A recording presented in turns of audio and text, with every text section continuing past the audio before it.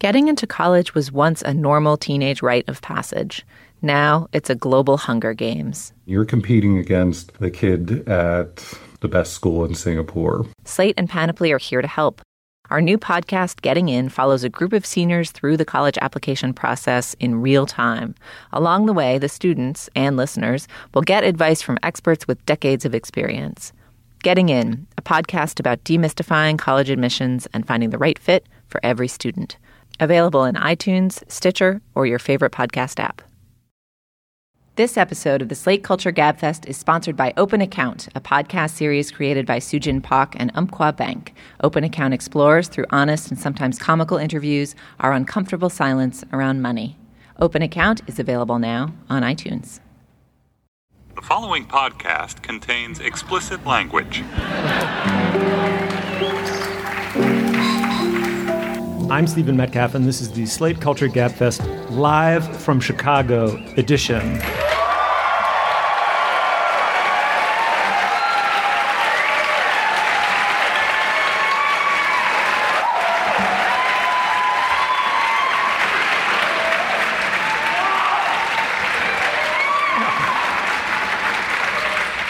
You guys are good. That was awesome. Yeah, they made L.A. and Boston look freaking lame by comparison. On today's show, Black Mass is the new movie starring Johnny Depp as legendary South Boston sociopath mobster James Whitey Bulger. And then we discuss the legacy of The Second City and are joined by two members of their ETC Theater Ensemble who will perform, then help us dissect their performance along the way to rendering it completely unfunny. And finally, and I'm actually somewhat serious about this, on a serious note, we do not pander at live shows. Yes, there's some call for warm applause and on. So I want you to keep this in mind when I say that our third topic is Donald Trump. Behave, or we're going to do the other possible third topic, which was time, ontology, and language.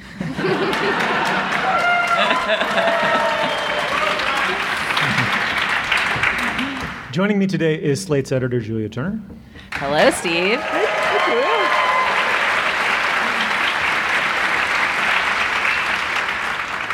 And of course, Slate's film critic, Dana Stevens. Steven?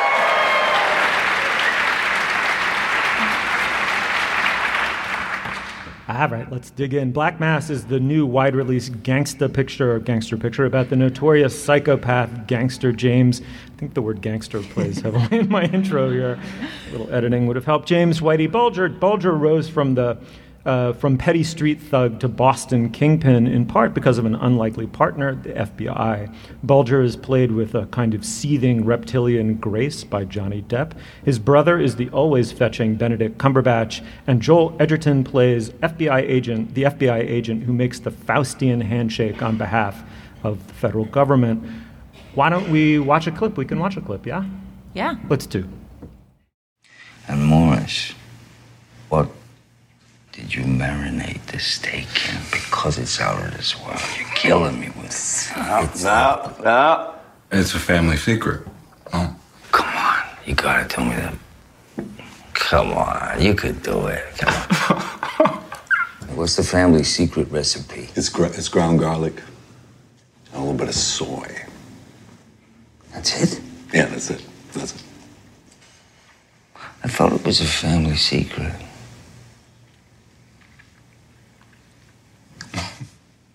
It's a recipe. No. You said to me, this is a family secret, and you gave it up to me. Boom. Don't look to John, because he's not going to help you. You spill the secret family recipe today, maybe you spill about me tomorrow. Is that something maybe that's a possibility? Listen, I was just saying. You were just saying. Just saying gets people sent to Allenwood. Just saying could get you buried real quick.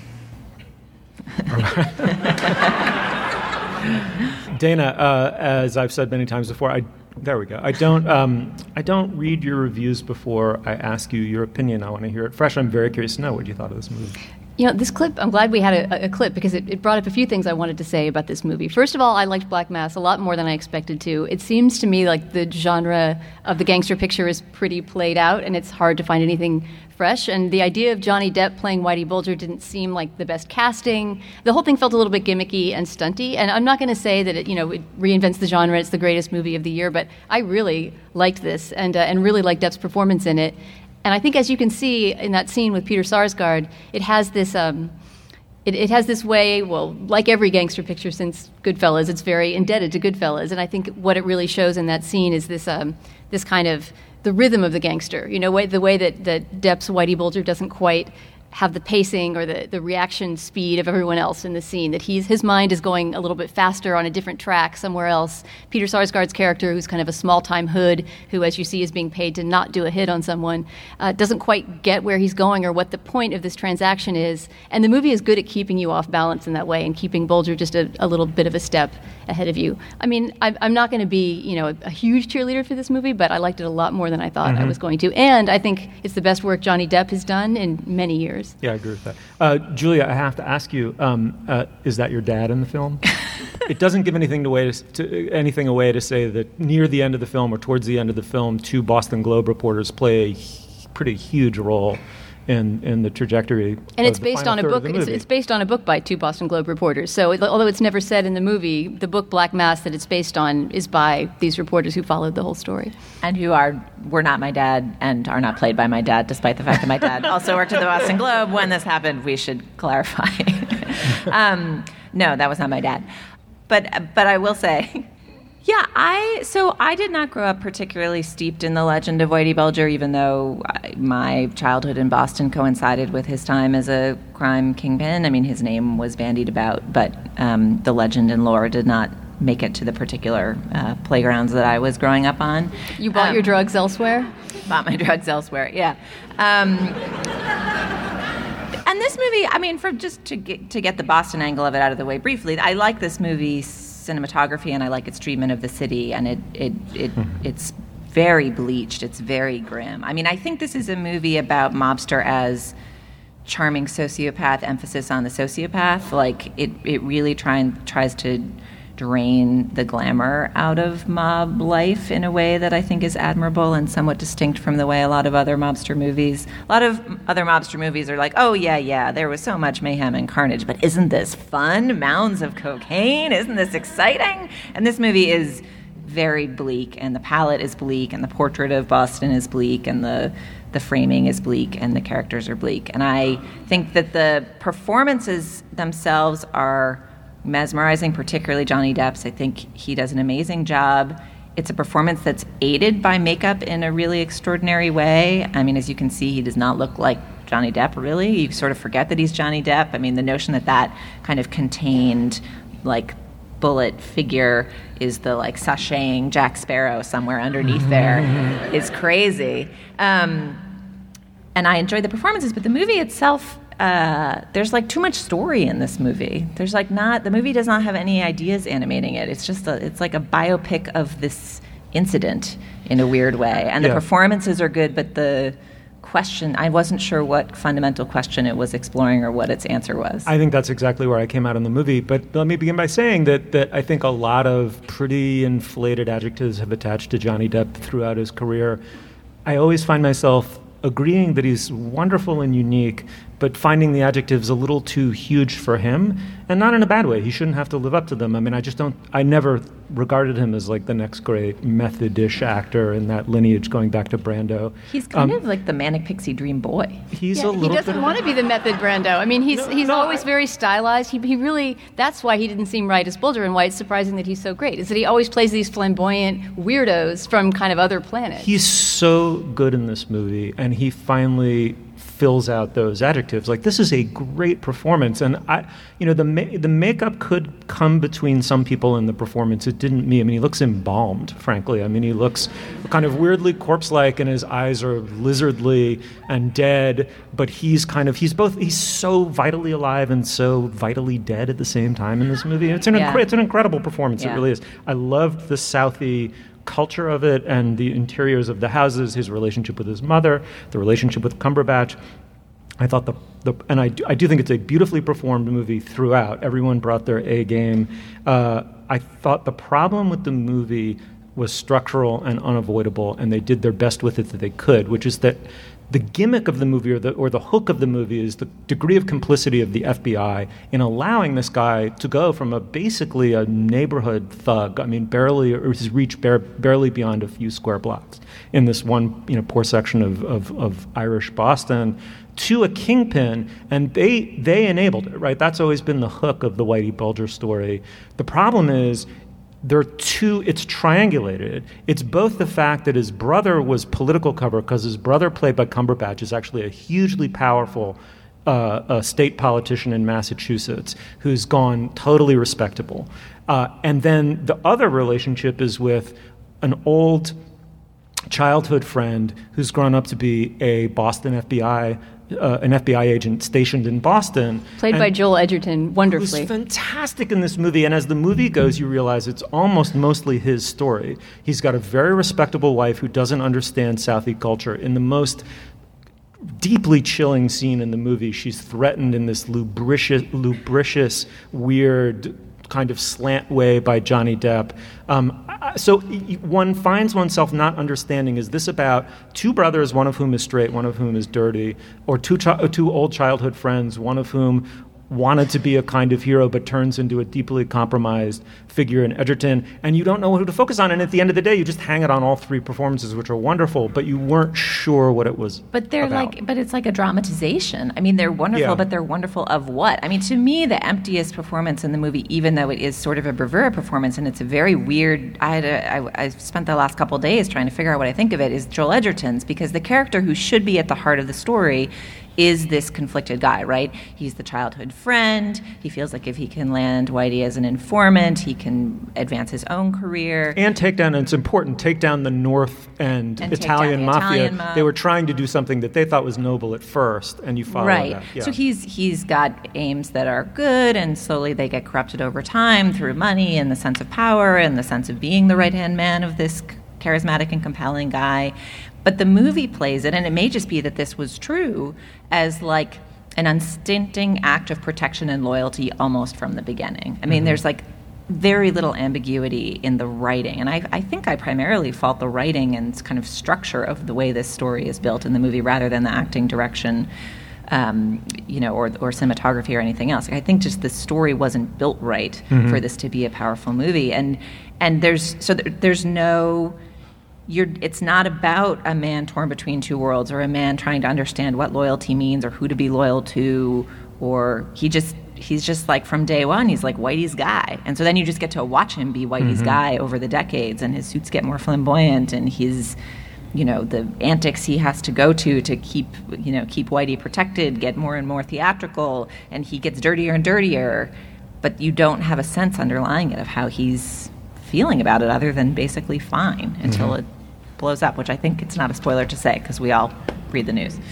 But in that sense, yeah, I mean, that's where a movie like Goodfellas or The Godfather, one of the great gangster movies, sets itself apart, is that there's a character at the center who truly changes and undergoes some kind of enormous transformation, like Michael Corleone in The Godfather. There's nothing like that in this scenario. But that said, the real life, what actually happened between John Connolly, the character, the FBI agent that Edgerton plays, and Whitey Bulger is so incredible that it could have been scripted for a movie. I mean, the fact that these two guys that were childhood friends wind up being, in bed together as FBI informants over a period of years, unbeknownst to Whitey Bulger's associates, all that stuff was incredible. About the tech specs of the movie, I just wanted to say, just to recognize who did some of this great stuff that you see on screen, that Roger Deakins, the cinematographer, is a legendary DP and really does wonders to make Boston look just so moody, and the period work is all incredible. Yeah, no, the individual... And the makeup should get an Academy Award. I mean, we've seen so many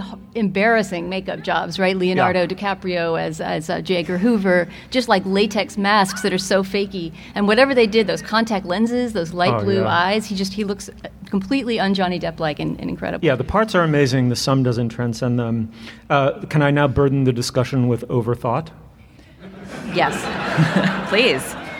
So, I mean, here's the thing about the gangster genre, right? Is that, Don Corleone, Pauline Kael argued that the saga of the Godfather saga was about the, trajectory of big business in the post-war decades, right? It carries some large metaphorical burden for American life. Similarly, Henry Hill, the yuppieization of the gangster.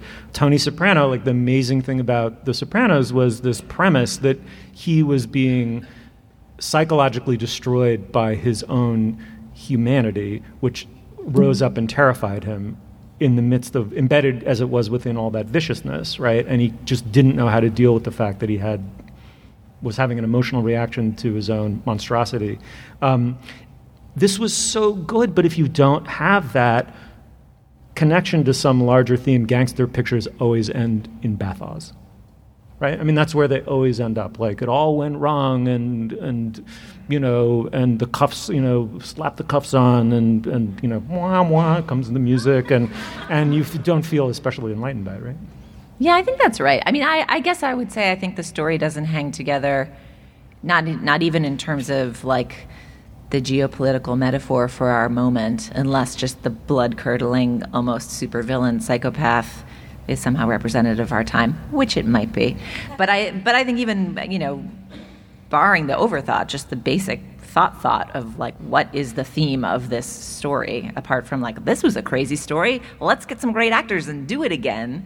That to me was what was missing. And I would be excited if Johnny Depp got an acting nomination for it, just because I think the makeup thing is really unusual. I mean, I think it's almost intentional. People talk about the uncanny valley and when sort of simulacras of humans get so close to looking human that they make you nervous. Mm-hmm. And I don't know if it was conscious, but I feel like this movie plays with it. The makeup takes him just one notch off of human. It's one notch, a tiny little dropper of reptilian, but not so much that you feel like he's an X-Men walking around the streets of Southie.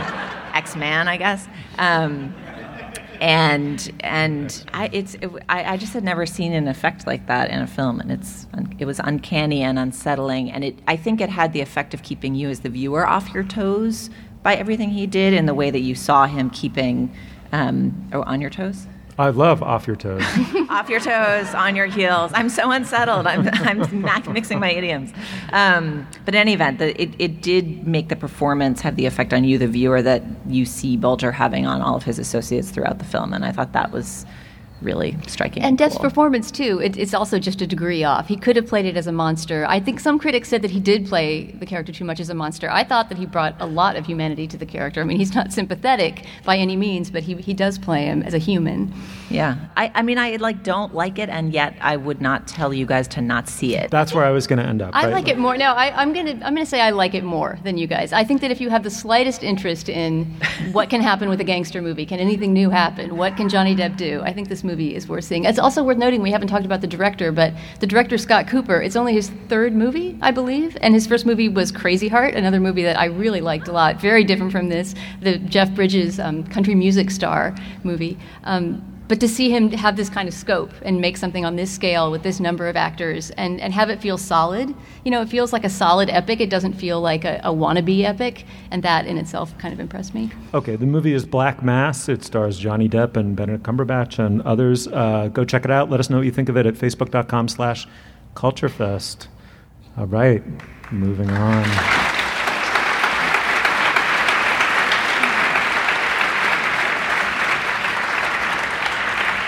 I'm not sure we've ever gotten per segment applause before. You guys are the best. And amazing to think it was that segment that got it too. All right, no, that wasn't fishing. Now I'm just milking it. All right, so now we're gonna drop the curtain, and we're also going to do our ad. Now is the moment in our podcast where we talk about our sponsor, Julia Turner. What do we have?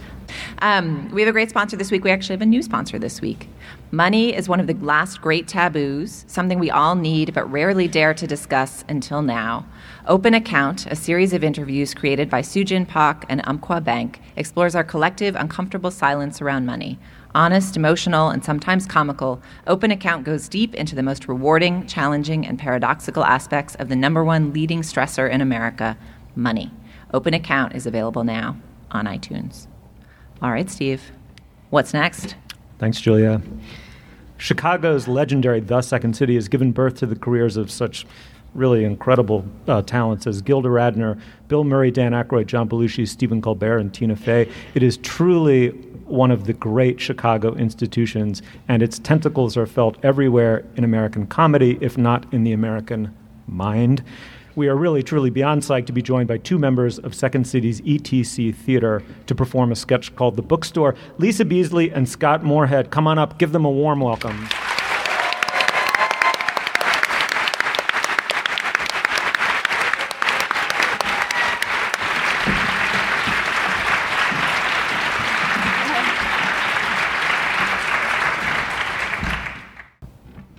Hi there. Welcome to King David's Bookstore. I'm Joshua. Let me know if you need anything.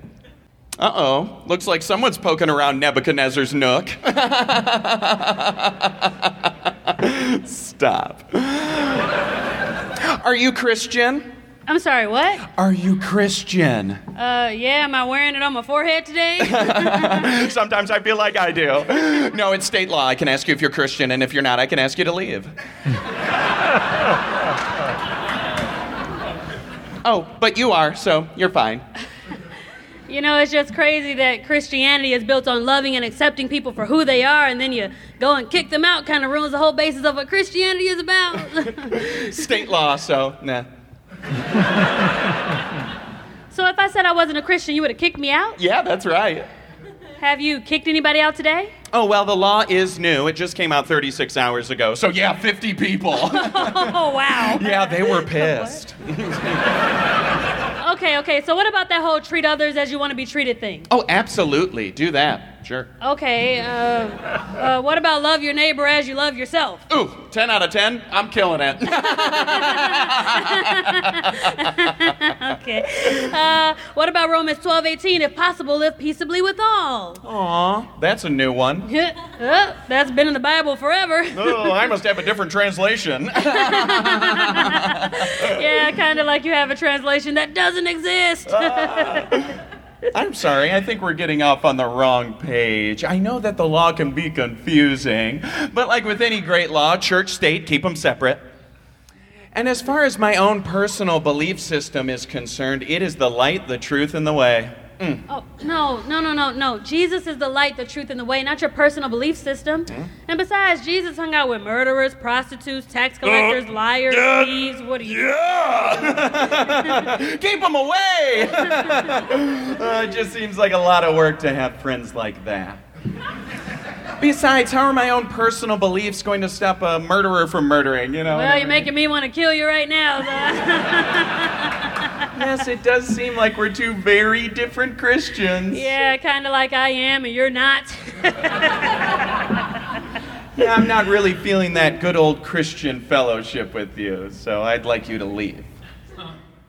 Okay, look, so when I'm feeling stressed out, I like to, pick up the Bible and look at some scriptures here. Oh, here, you got one right here. Let's see. Oh, treat others as you want to be treated. Yeah, I thought that was in there. We don't need what are you that. doing? Let's see. Love your neighbor as you love yourself. Yeah, we don't need that either. Well, you're definitely buying that now. Yeah. Do not judge lest you be judged. Yeah, we don't need that either. I get it. Well, I mean, that's the Bible that you want. You're so quick to throw a scripture in everybody else's face, but you don't know how to be a basic human being. How does that feel? Well, it is a lot lighter. Oh, my God.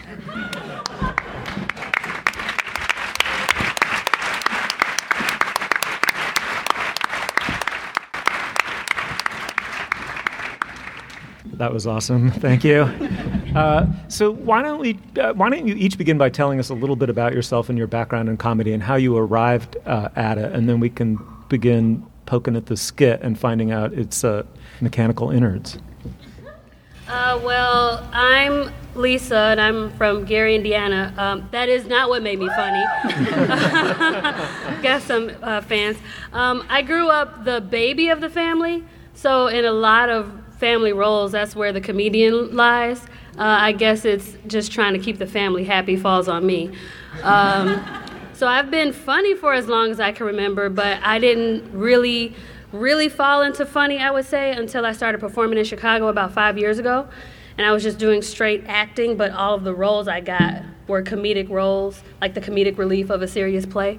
And then I got connected with Second City and then really started to learn how to like hone my point of view and write and be funny on purpose, which is far more like, it's very scary to be funny on purpose as opposed to just being funny naturally in real life. So, and Scott? I'm originally from Iowa, the funniest state in the union. This has got to be the first time that Gary, Indiana, and Iowa got shout-outs. That's incredible. Go Hawkeyes. So yeah, I'm from Iowa. When I was 16, my the drama troupe took a trip to Chicago, and I saw the Second City show, The Psychopath Not Taken. Which is it's an excellent show, but wildly inappropriate for a 16-year-old to see. And sort of my own personal backstory is, for whatever reasons, I was really angry growing up, and I really didn't have an outlet for that. And so I watched this show that is filthy. And inappropriate, certainly for my age, but even from a societal standpoint at that moment in time. But it was saying all of these really incredible things that I had just never seen before. And in a truly, I'm not going to repeat what the bit is, but it is a perfect bit, but also super tasteless bit that occurs in the show. And I'm laughing so hard, and I turn and look at my drama teacher who's there, and she's laughing so hard that she's crying, and then she sees me see her, and she just shrugs and then goes back to watching the show. And I was like, oh my God, there's so much power here. So I took all of my anger and filtered it through. That's where I first learned to sort of filter it into comedy, was at seeing that totally inappropriate show. That's awesome. I think Marc Maron has become he's gone from well-known and well-respected to very famous by virtue of interviewing people in the comedy world along some of the lines that you just spoke, right? Like what your personal experience was, where the angst was, the self-loathing, and what kind of cathartic relationship one has or emotional cathartic relationship one has to being a comedian. What really interests me, especially about what we saw at Second City last night and what you did here, was the other side of it, which is the completely conscious technique side of comedy. And I would love to hear how you generated this skit. Did you do it? Do you engineer laughs, reverse engineer laughs, discover them? Do they surprise you as much as they surprise us when we see the final product? I'd just love to hear about kind of your method. I'll say the first things, especially since we're talking about it from a mechanical standpoint, we call it a sketch here. See? What did I call it? A skit. Oh, skit. Yes. Oh. Yes. A skit is very kind of 8th grade talent show, it right? Yes. It is. All right, skit withdrawn. Yeah. Expunged. So. Yeah. There's just something natural that happens to us every time you say a skit. I was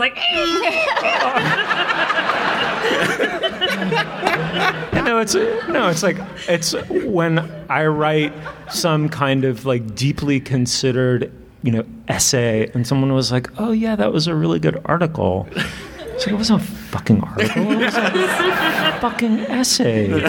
It reaches all the way back to Montaigne. Anyway, proceed. Sketch. Yes, a sketch. So yeah, we go through what we call at Second City the process, and the process refers to the process by which we create a show. And at Second City, sort of our bread and butter is we create our scenes through improvisation. And even if a scene is written, we'll go back and work a scene through improvisation. So maybe whole sections of a written piece might not be, we'll say, working for sort of a blanket term. Then we'll cut that out and say, okay, the part where the whale comes in all the way to the part where we start talking about the moon, come up with something else. Mm-hmm. And then you have to figure that out. So that's sort of the crash course in understanding like what we're doing in process. Yeah, and this scene came, so process is also for a specific amount of time. So it's not like until you figure it out. It's like you got 12 weeks to write a show, get it done. So this scene came late into the process because there are many different ways to come up with a sketch. It could be through improvisation, or you can come in and say, hey, I wrote this, everybody read it. Or it can be an idea where it's like, I think I'm feeling this way about the world. Somebody help me find a way to make this funny. With this particular sketch, it was more of an assignment, because sometimes the director can see what elements would best serve this show. And as to say, I feel like we're missing something with this point of view. You guys work great together. Come up with something. So we improvised it in front of a live audience twice.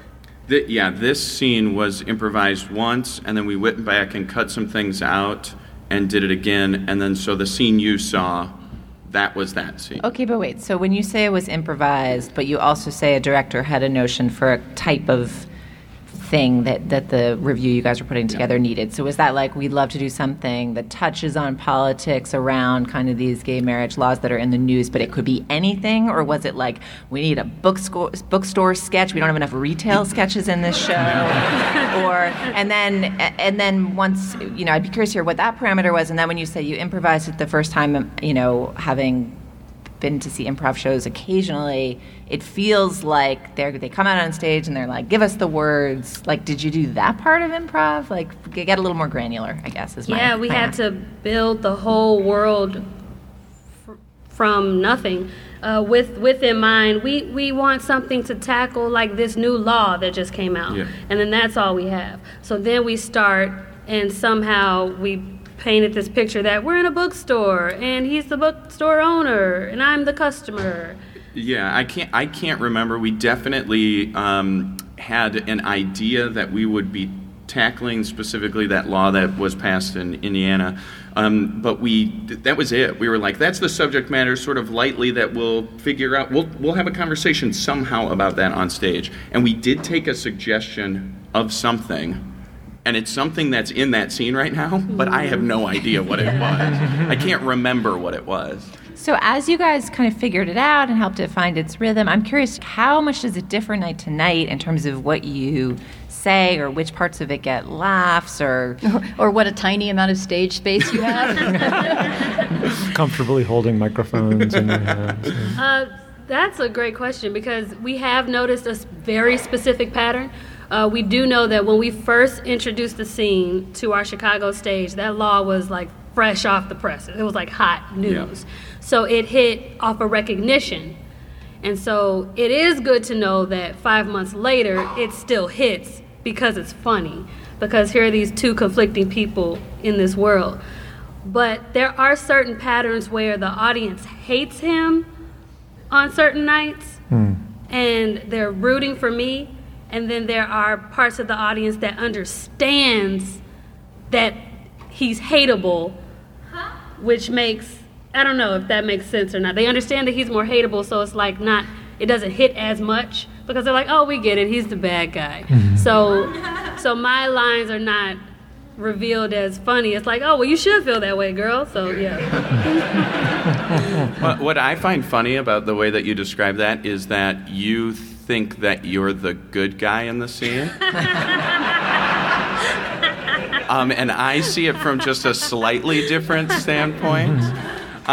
One of the sort of the things that intrigued, I think, both of us about this is that specifically that the characters are both Christian, because that allowed us to sort of have an internal dialogue about maybe types of people that may or may not exist within that frame. That wasn't like super important to us, but I think that allowed us to have a conversation, which was really, really nice.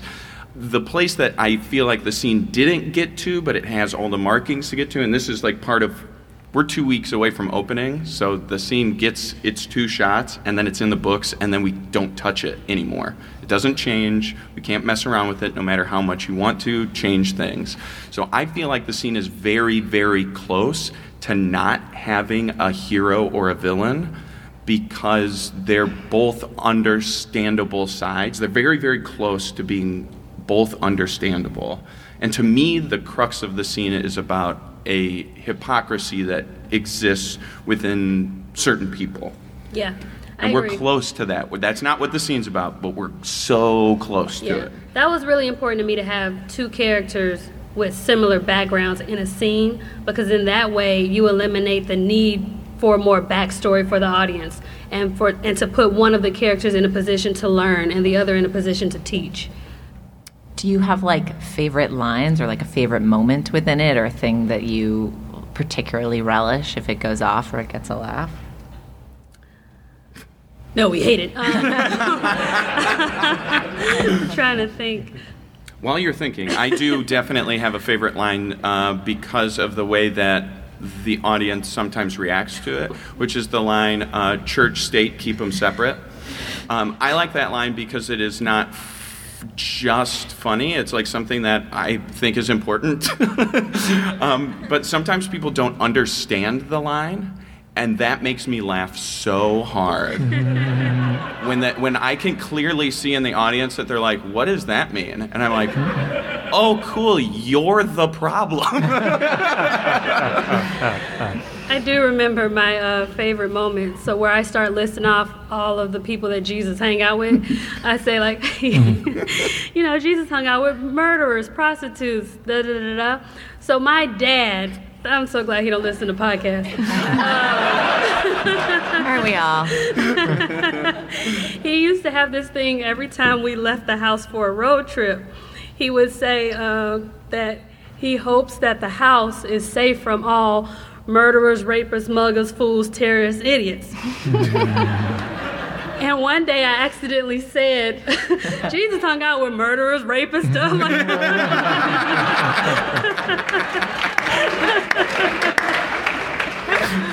And then it was funny because I hadn't thought about that in so long, and then I was thinking, well, Dad, if we're all gone from our house, what difference does it make if a rapist is there?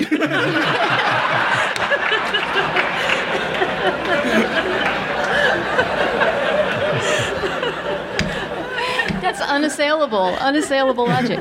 Is your dad going to see this sketch at some point? Yeah, he came to Friends and Family.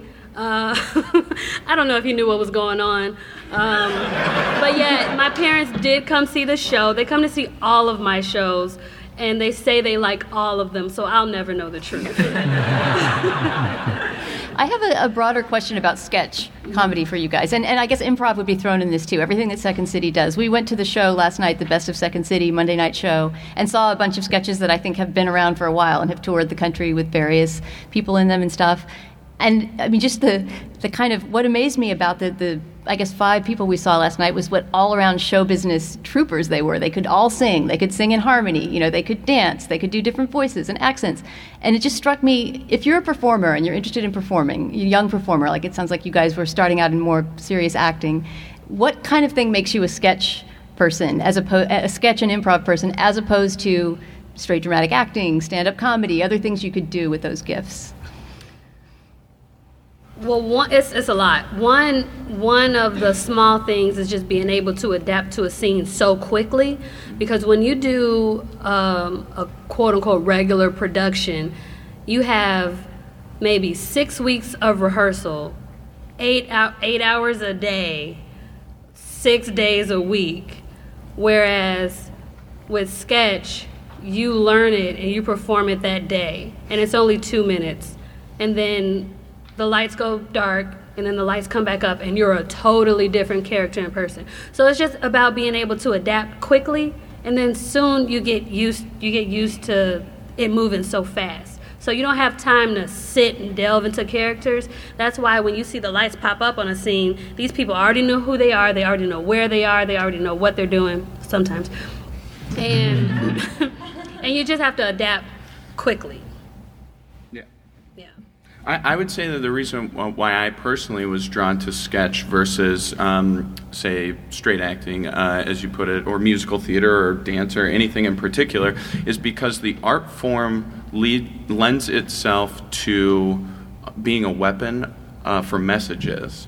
And so, sort of going back to your question, all of those skills, being able to sing and dance and play an instrument and everything, in sketch, and this is my own personal viewpoint, you take all those things and you use them as weapons to get your message to an audience. So if you have for example, if you have a particularly hard subject for somebody to swallow, I would bet 9 times out of 10, if that thing really like had legs to stand on, it could be a song, because people are like, they're singing, yay! I don't care what it's about at its worst, and at its best, it's like, wow, that was really a brilliant medium by which to talk about Planned Parenthood funding, where it's like, ooh, that's kind of hard to hear. It's like, not when I'm strumming my acoustic guitar. Yeah, I said guitar, by the way. Yeah, and those are my favorite moments, when I see the audience realizes what's happening to them. Yeah. Mm-hmm. It's like they're caught up in the talent of what someone is doing, and then all of a sudden there's a line, there's a twist, or there's a something where it's like, gotcha. And it's like, and they're like, oh, that's what they just did to me. Mm-hmm. And I think they like it.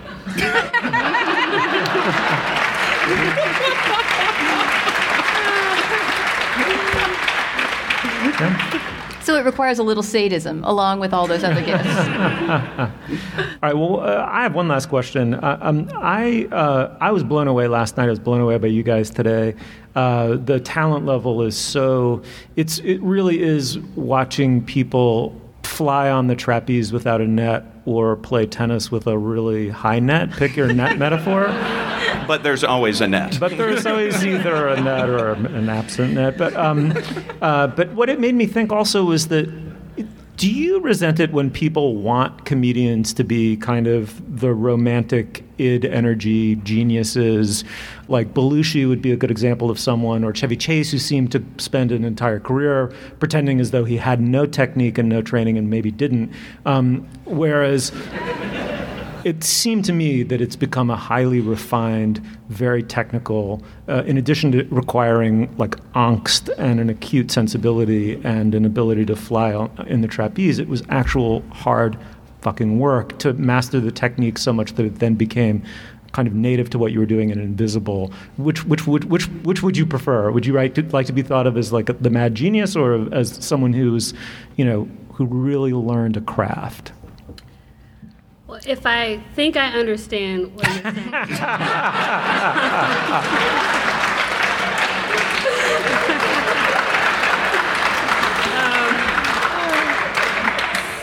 Sometimes you can find a sketch performer who probably seems effortless, and probably seems like they don't look like they know what they're doing and a bit frazzled. And I would speak for myself and say that's because I don't know what I'm doing and I am frazzled. Because sometimes we get material so quick, and especially if it's a whole runner of a show, you don't know what's coming next. Yeah. So if you were to see us in the black when the lights go out on us, it is pure chaos. So then when the lights come back up, we're in this, it's just this, it's a different energy when you're moving moment to moment in the moment. And I think that does have something to do with whether or not a performer looks polished or mad genius-y. I do know, I think I'm a genius.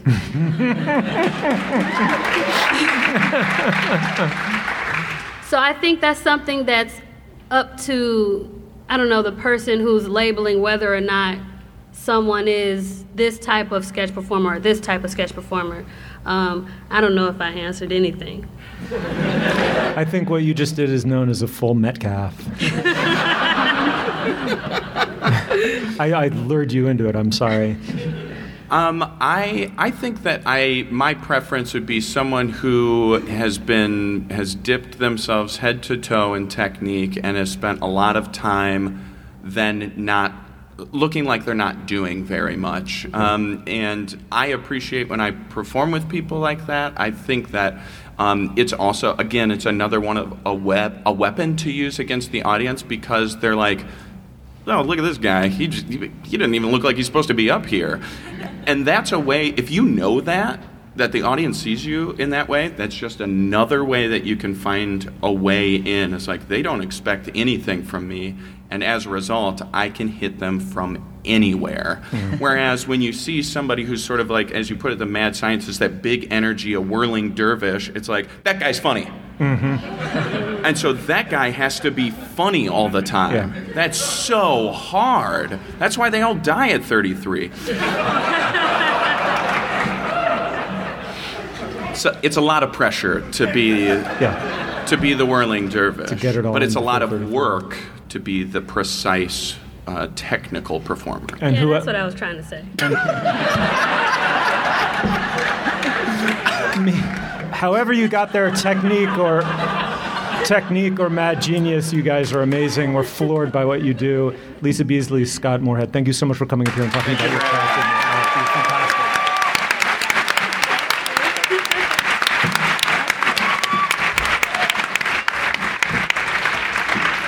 That was so fun. That was amazing. We've never had a live performance of something during one of our shows, have we? Now that I think of it, no? Included within that judgment is the three of us. We've never cleared that bar. Our live performances have never been live performances. It's true.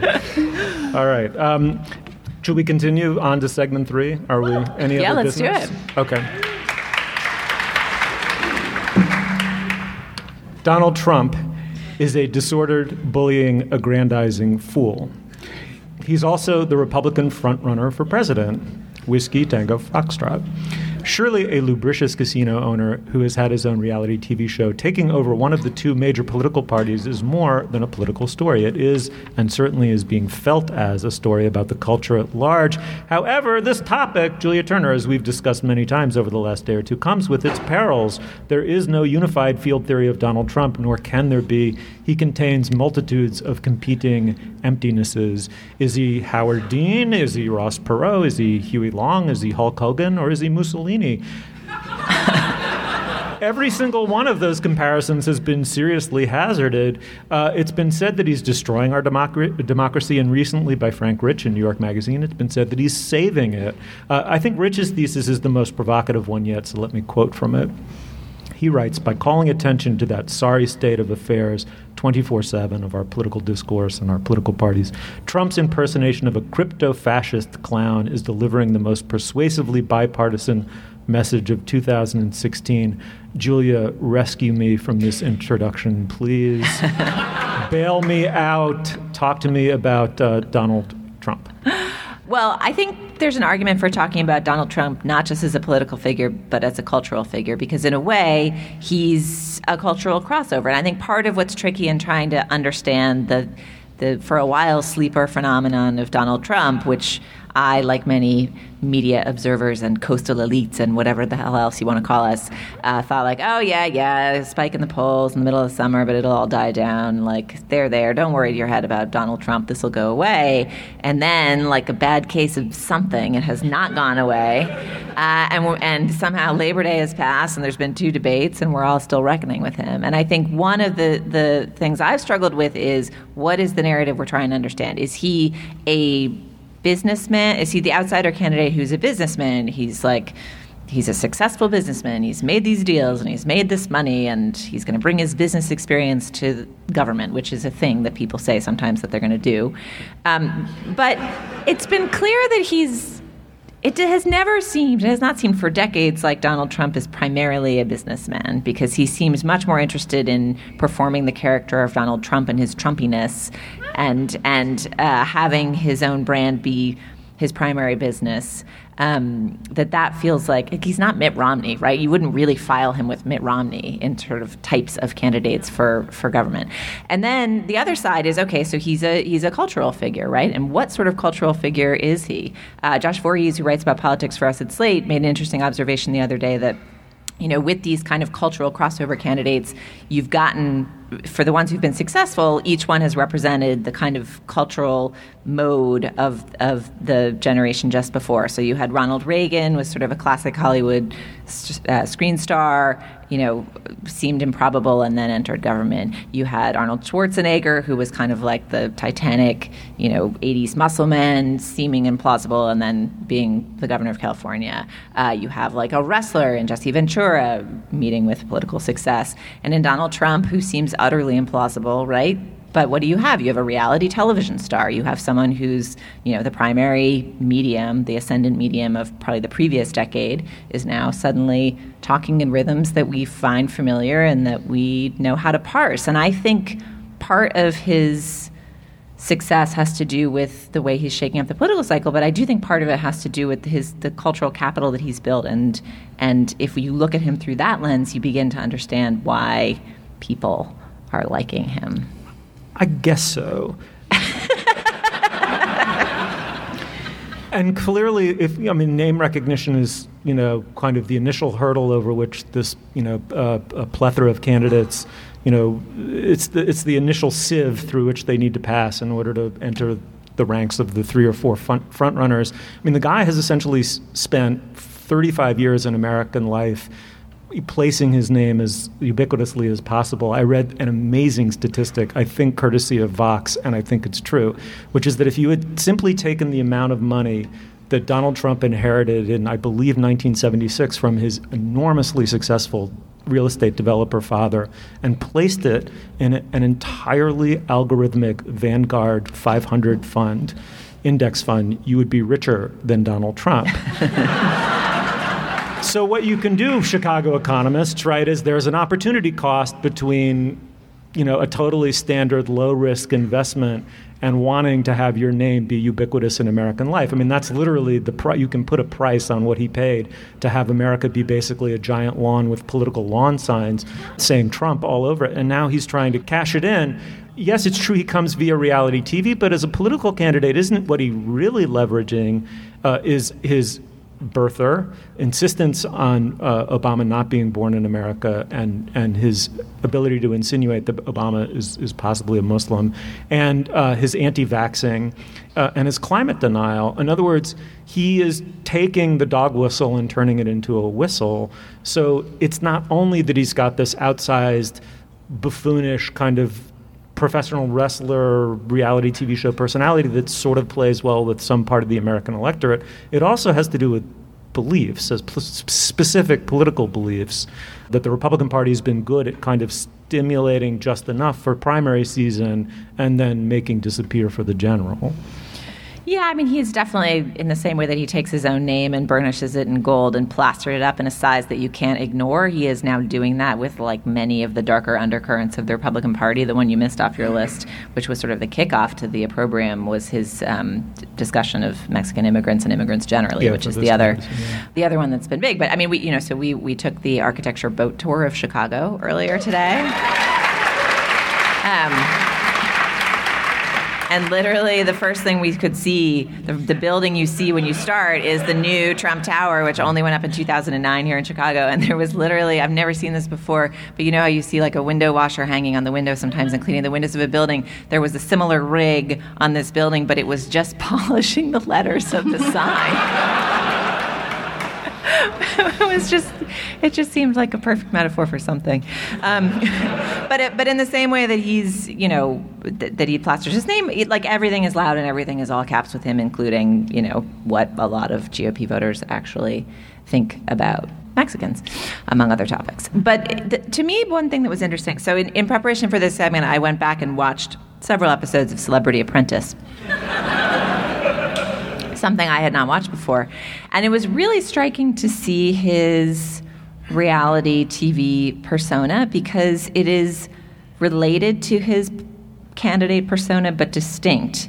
Because on The Apprentice, the kind of trash talkers and the people who get in fights and pull each other's hair and steal each other's phones and send fake tweets and call each other dirty tricks, I only watched like 3 episodes. It was very eventful. Geraldo stripped down to his skivvies. There was like so much action. Anyway, the people who are crazy on the show are not Donald Trump. And Donald Trump plays this kind of boardroom wisdom figure who who has to talk people through their conclusion. And any reality show has this, there's that weird moment at the end where they impose logic across whatever edit they've done of a week's worth of footage, and then the logic has to result in the judgment, that you're fired or the pack up your scissors and go or whatever the hell. And so there's this simulacrum of reason that is the finale of any reality TV show, and he's the dispenser of the reasoned verdict in the show, which surprised me because you think he's sort of the real talker on the political stage, but he's kind of like an arbitrator and a negotiator. He's helping. He does a lot of. There was a lot more. You're fired, followed by you're a great person. You did a great job. You're fired. He's very warm. It's a different Trump than the Trump we've seen on stage, or the Trump I had assumed was the figure on the show. Okay, well, this gets at a absolutely key question that the Rich quote that I led off with indicates as well. He says that he's essentially imitating, it is a fully self-conscious, developed performance a la Bulworth of a wildly exaggerated crazy man who's breaking all the preposterous codes of silence of American politics. Can you impute that level of self-awareness? He says that. He identifies himself, you're saying, as an entertainer. I'm saying Frank Rich's argument hinges on this distinction, right? that Donald Trump is aware of himself as a performer and has identified the China in the China shop of American politics. He believes it should be smashed, and he's smashing it. And the one thing you can say about Trump, and absolutely you cannot take this away from him, is very Huey Long, is that there is left populism in some of what he's saying, in addition to really vacuous, lowbrow right populism, nativism, and racism. Let's just call it what it is. In addition to that, there's the hedge funders, are getting away with murder at their taxation. The rich, he's just come out in favor of progressive taxation, the crazy socialist belief that we've all lived with for 100 years in this country and across the industrialized West. He's not politically very simple to pigeonhole. Do you impute a degree of self-consciousness to Donald Trump's performance? That just seems like a trick question, because there isn't anybody on that Republican debate stage who isn't incredibly self-conscious about the self that they're producing and themselves as an entertainer and a performer, et cetera. The question would be, what sets his degree of self-consciousness as a performer apart from everyone else's, and what makes his so much more appealing to this, this large swath of the electorate? And I honestly don't know. I mean, when we decided to do this as a topic, I just felt like Donald Trump really is, this is really just me admitting my hand-wringing liberal bona fides, but he is someone that I just choose to ignore completely, And I think there is an argument to be made, and Dahlia Lithwick, one of our wonderful Slate writers, made this argument in Slate, or talked about this question, rather. I don't think she was quite arguing on either side, but she was talking about whether it's simply the case that if we ignore figures like Donald Trump, or maybe it would have been Sarah Palin in the last election, or after the election when she kept popping up in different guises, if we kind of ignore these self-made demagogues, will they just go away, or are we, on the other hand, giving them the stage, right? Are we taking away our own voices by saying, I'm going to take the high ground and not even go there? Of course, now we don't really have that luxury because he is, in fact, the Republican front runner. But in addition to which, it's your snooty disregard that has turned him into a right-wing superhero. Dana's particularly? Yes.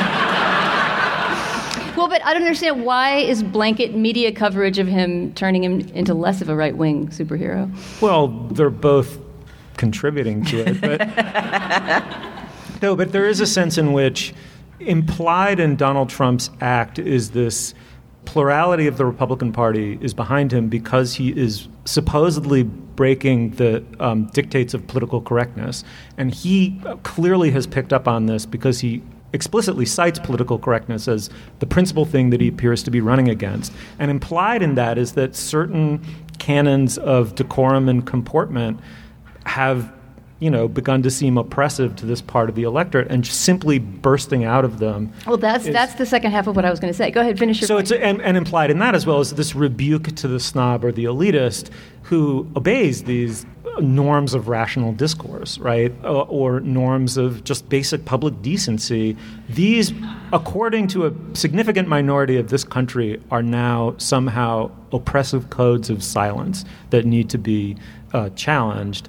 hence your sort of, all of our elitist disdain for him is actually the source of an enormous amount of his power. I guess that would be true. I mean, if it were the case that he was taken more seriously, whatever that would mean, if he was taken more seriously somehow by the media, the establishment, would that take away from his power? I don't know. It seems to me that his power exists independently at this point of how he's seen, portrayed, covered by the media. He's just become his own kind of monster. And I think it has to do with precisely what you were just trying to articulate, that he gives voice to this ugliness that, while it may be at the core of a lot of these issues, especially the immigrant stuff and the birtherism and the stuff he says about women, that that it tends to be, it's not being repudiated by the other candidates on stage, right? Mm-hmm. They're saying the same things most of the time in more coded ways, and he's just this kind of, he's like the letters on the building. He's just this gilded phallus that just like puts it right out there, I mean, he is so. When I was doing some of the research about him today, that was the image that came into my mind, that he is just like some kind of really gross, like, he's just this kind President of embodiment. New York dickhead. Please. Yeah, he's a gilded phallus. I mean, he's some kind of embodiment of just kind of power, wealth, right, which he unapologetically claims. I'm really rich. He's always saying that in every single debate. I can fund my own, I don't need to have donors because I'm really, really rich. And I was trying to think, who is his... Frank Rich was going through all these figures too, various Mark Twain characters and Huey Long, like who were his antecedents in American culture? And I can't really think of one on the political stage. I mean, we need John Dickerson or somebody who has all of American political history in his head. But I was thinking maybe of P.T. Barnum. P.T. Barnum, yeah. And then I started to do some research on P.T. Barnum, and P.T. Barnum is a way more legitimate civic public figure than Donald Trump is. I mean, just historically, like, he was a politician. He served in the Connecticut state legislature, and he was a mayor of a city, I think Bridgeport, Connecticut. He, in addition to being this showman and this entrepreneur and somebody who brought Jumbo the elephant across the country, was somebody who was engaged in public life in some way. And that, I think, is one of the things that most repulses me about this moment, this Donald Trump moment, is that when he was doing that birther shit a few years ago, when he was popping up with Orly Tate and all that crazy stuff, he was nobody. You could laugh at him because he had no power. He had never held any political office. He was just sort of a scion of wealth and a failed entrepreneur and a golf course builder, And the idea that he's now claiming the right to stand on any kind of stage with anyone, however little respect I may have for them, who have in some way been elected to public office and tried to serve their state, their country, their city in some way, it repulses me. I mean, I don't know. I wish that I had a reading. I wish that I had some kind of smart reading of who Donald Trump is or what he means, but there is a part of me that just, when he's on TV, I have to turn away. I didn't watch that second debate. I watched the first one, but right now about the whole Republican field, I just sort of feel like, wake me when it's over and there's a candidate, because I cannot look at these people anymore. His superpowers have been augmented by a power of 5 in the last 2 minutes, I think. One thing I want to say about him, though, and I think I'm going to float a theory, and I'm not sure I stand behind it, but I think one of the modes of speech that he employs that is part of his power is something that actually other candidates could take a lesson from. And we had a post pointing this out on Slate a couple weeks ago, and it actually features in the Rich piece as well. But I think this may come from the reality TV training. But what is reality TV, right? It's like, if you spend time in the production of a reality TV show, you have what you are doing is looking at humans talking, lamenting, being incredibly sad at how boring so much of what they say is, right? It's like a gigantic, boring, like, expunging process. So you take all of the parts of life that are boring and that are normal, that are basic, that are not going to, like, make the pulse quicken, and you scrub that out, and you leave in only people stealing each other's phones and calling each other dirty tricks and pulling each other's hair and stripping down to their skivvies, and saying exciting things about all of those things. And not just exciting, like, emotionally fraught things, direct things. Like, in some ways, and I recognize that Donald Trump was not, like, in the editing booth on this show, but he has been involved and been in that stupid boardroom for 14 seasons of this fucking thing. Mm-hmm. And he has a knack for saying things that feel direct and striking and interesting that the other candidates don't have. Yeah. And I did watch all 3 hours of that debate last week, and it was a mess. I mean, one thing that was amazing about it was how much worse the CNN debate was than the Fox debate. It was the CNN debate, actually, its moderation seemed a lot like the way Trump runs the boardroom at the end of these Celebrity Apprentice episodes. You guys, that's my only, I'm only going to talk about that from now on. That's like my only, I'm just down the rabbit hole. But what he does in those boardroom scenes is just like pit people against each other. He just does a round robin where he's like, Lisa, do you think you or Geraldo should get fired? Geraldo, would you fire Lisa? It's like Ian Ziering or somebody like that.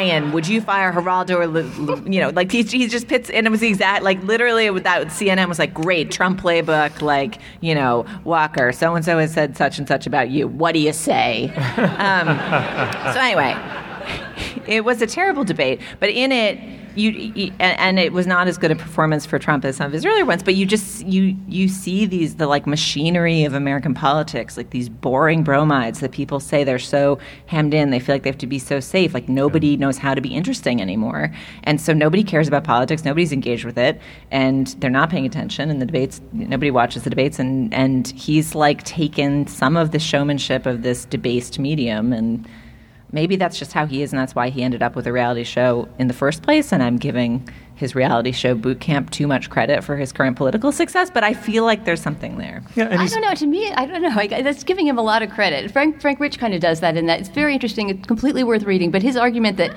Trump is shaking things up and he's exposing the emptiness at the heart of the political debacle, I mean, I guess I see the point of it, but what's he offering? What's he holding up? I keep thinking of this line, something that he said about healthcare. I think it was in one of the debates, or maybe it was an interview, and somebody said, what do you think of Obamacare? What would you do to change the healthcare system? He said, I would get rid of Obamacare and replace it with something terrific. And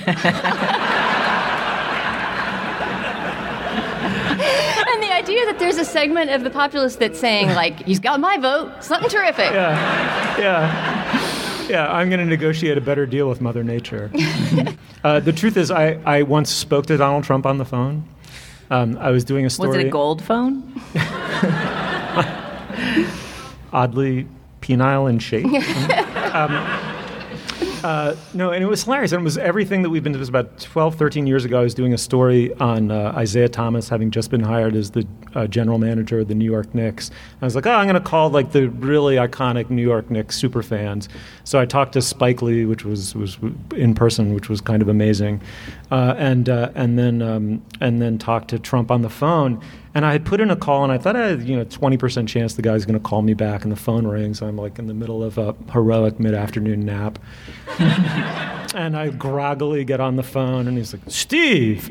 And it was right away you were within this kind of warm embrace of heightened reality and, health fellow, well-met vibes. Like there was something kind of powerful about it, but utterly incoherent. It was... It was sort of the whole thing. He said, I think it's wonderful that the energy level of the team is just going to be, and of course within 18 months Isaiah had destroyed the team. But the other thing he did is, at one point in the conversation on the Knicks kind of died down because I don't think he's that interested in the team, frankly. He goes to every game and he doesn't look at the court. He spends the entire time bloviating at the person sitting to his left. And there's evidence for this because he at one point he said, Steve, whatever happened to that guy on the Knicks, that fellow, the tall fellow? And I said, Marcus Camby? That one, that's him. And I said, they traded him to Toronto 3 years ago. And there was this long silence on the other end of the phone. But anyway, that was my Donald Trump story. There you go. All right. Come to facebook.com/culturefest. Tell us what you think of the Donald Trump candidacy. How many people here think that he's actually going to win the nomination? I would call that a light smattering. That's a really light smattering. Wow. I mean, insofar as he's splitting the Republican vote and creating a greater chance for Hillary to do well in the fall, maybe it's okay. That was a slightly less light smattering. It's a Fiorina crowd. All right. Now is the moment in our podcast where we endorse No. What do you have? Okay. So Can I do two? Can I be a Steven and do two? So I felt like I should have at least one endorsement that's related to our show tonight. Something about Chicago, something about the Music Box Theater, the wonderful 1929 movie theater that we're sitting in right now. And so I just nosed around a bit online, and I found this great site called cinematreasures.org, which is a guide to movie theaters around the world, specifically, these kind of old vintage movie theaters, some of which are closed, some of which are being refurbished, but really just sort of venues in which you can see movies all over the world. And I think there's something like, 27 different countries or something on this site. And there's a regular blog where they update, with posts about theaters. And just recently, I think the most recent post is about a theater that's not far from here. I thought y'all might know. The Arcadia Theater in St. Charles, Illinois. Does anybody know it? No? Yeah? So that was a 1926 theater from around the same era as the Music Box, 1929, and they've just got great slideshows and kind of histories of the refurbishment and stuff. So cinematreasures.org if you want to go look at old movie theaters online. And my other endorsement is related actually to John Dickerson's endorsement on the Political Gabfest a couple weeks ago. If you are at all a paleontology, archaeology nerd, you know about the Homo naledi discovery, right? Yeah, clap if you've heard of it. So this was the cave that was unearthed in Africa. I don't know when the actual unearthing was, but the news about it sort of broke a couple weeks ago, and it's basically the most exciting early man find that's happened in, maybe the history of paleoarchaeology. And is that the right field? I don't know, paleoarchaeology, right? Digging up bones. And it's, I think, 18 individuals from a species that has not ever been seen before that may be the missing link in between. Me and Ditka. Yeah, basically, Australopithecus and the Homo species, i.e. Steve and Mike Ditka. But we won't say who's on what side. So there was a whole burst of newspaper stories about Homo naledi and tons of National Geographic kind of website explanations of it. But I had not yet seen a really comprehensive dig into this dig until the PBS Nova episode last week about it. So that's my other endorsement for the week. I think it's already done airing on TV, although you can check with your local stations. But it's available online. It's called The Dawn of Humanity, and it's a 2-hour special specifically about the archaeologist. I'm sure I'm giving him the wrong name. I don't know what he is, a paleo something. The scientist who ran this dig, and it's really, really incredible. So he sent out word on Facebook looking for a lot of skinny scientists. He wanted highly qualified and very small people who could fit through this really narrow tunnel and go down and dig their way to the bones, because he knew that even though it was his site, he was never going to make it down through that tunnel. It's something like 7 inches wide. Is that possible? Could any human get through that? And so all these women answered, and the entire team was women. And my 9-year-old daughter loved this. She watched the Nova PBS special with me, and it was just all these tiny scientist women from all over the world who put on helmets with lights and dug their way down into the tunnel and then brought up this incredible find, this trove of bones that's going to completely change the way we understand the evolution of humanity. So anything you can get your hands on about Homo naledi is fascinating, but the Nova PBS documentary Dawn of Humanity is especially endorsed. Glorious.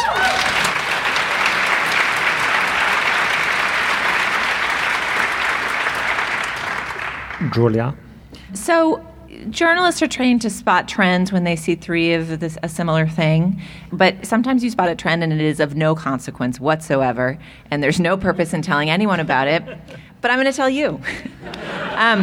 So there's a trend of comedy sketches that rely on the musical style of Les Mis, and there was a brief snip in the Second City show that we saw last night. There's a sketch that appeared in the review we saw that has a Les Mis singing routine and a funny wordplay kicker, which I will not reveal here. Very funny sketch. There was a Les Mis-ish moment in one of the sketches that Andy Samberg led as he hosted the Emmys this past weekend. It was very fine. People dressed up like French revolutionaries. But the all-time greatest Les Mis sketch, I do not want to be forgotten in this recent trend that no one has noticed but me of Les Mis sketches. Key and Peele did this sketch fairly early on in the run of their show where they made fun of Les Mis, and The production values of it are insane. It is like a note-perfect reworking of the One Day More song with like all of the different people singing. But the subject of the sketch is just why are so many people... The subject of the sketch is the crosstalk and cross-patter of that style of musical. So the subject of the sketch is itself Les Mis and how elaborate and ridiculous Les Mis' musical style is. And I love that it has nothing to do with anything that Key and Peele typically satirize. It's nothing to do with politics or American life. It's just a random musical from the 80s. And that they're so devoted to skewering it with so much love that you know that they love it deeply, even as they mock it. And it really made me laugh. So Key and Peele's Les Mis sketch, it is the Les Mis sketch to triumph over all Les Mis sketches.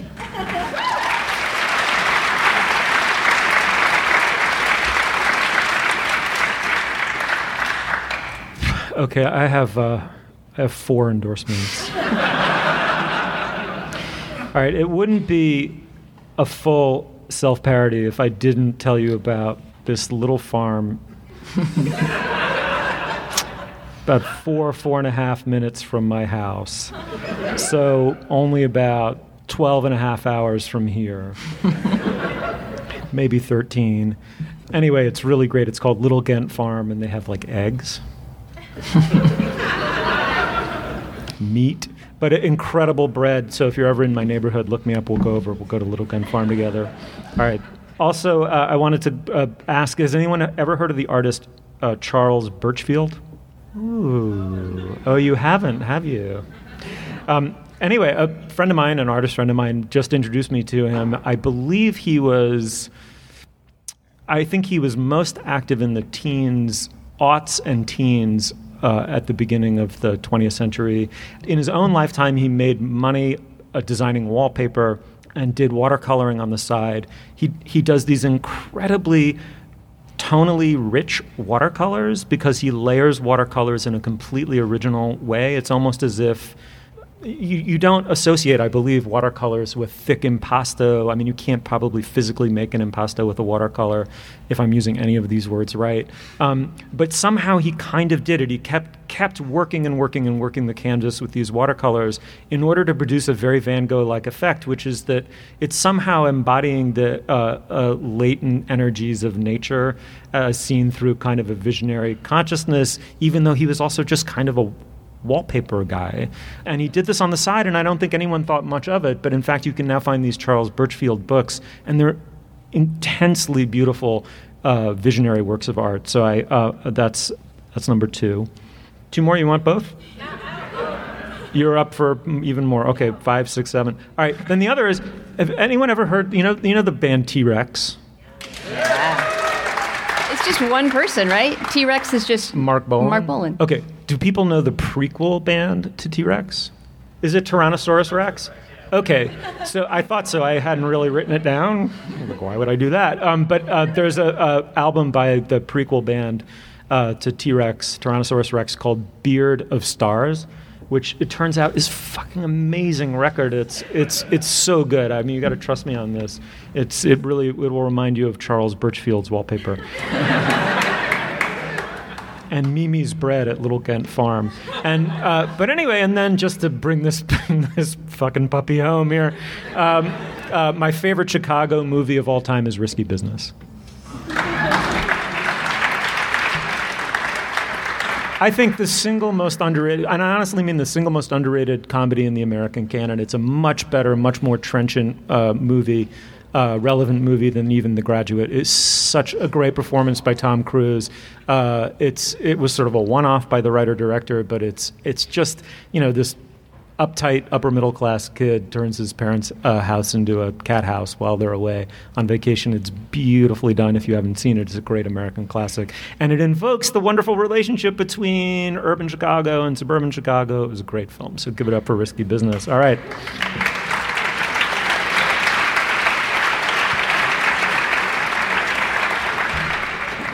Thank you, Dana. Thank you, Steve. Thanks, Julia. Thanks, Steve. And a mighty, mighty, mighty thank you to Lisa Beasley and Scott Moorhead. Give it up.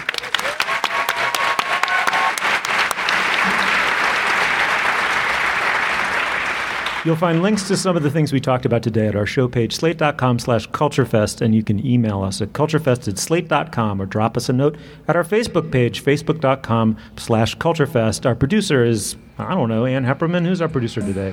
I think we have a bunch. Yeah. Our producers are Ann Hepperman, Henry Malofsky, and Golden Joe Dussault. Yes. Our intern is Lindsay Albrecht. Our managing producer for this show, one more time, was Joel Meyer. Andy Bowers is the executive producer of Slate Podcast. The Culture Gabfest is part of the Panoply Network. Check out our entire roster on itunes.com/panoply. Our Twitter feed is @SlateCultFest. For Julia Turner and Dana Stevens, I'm Steve Metcalf. Thank you so much for coming. See you.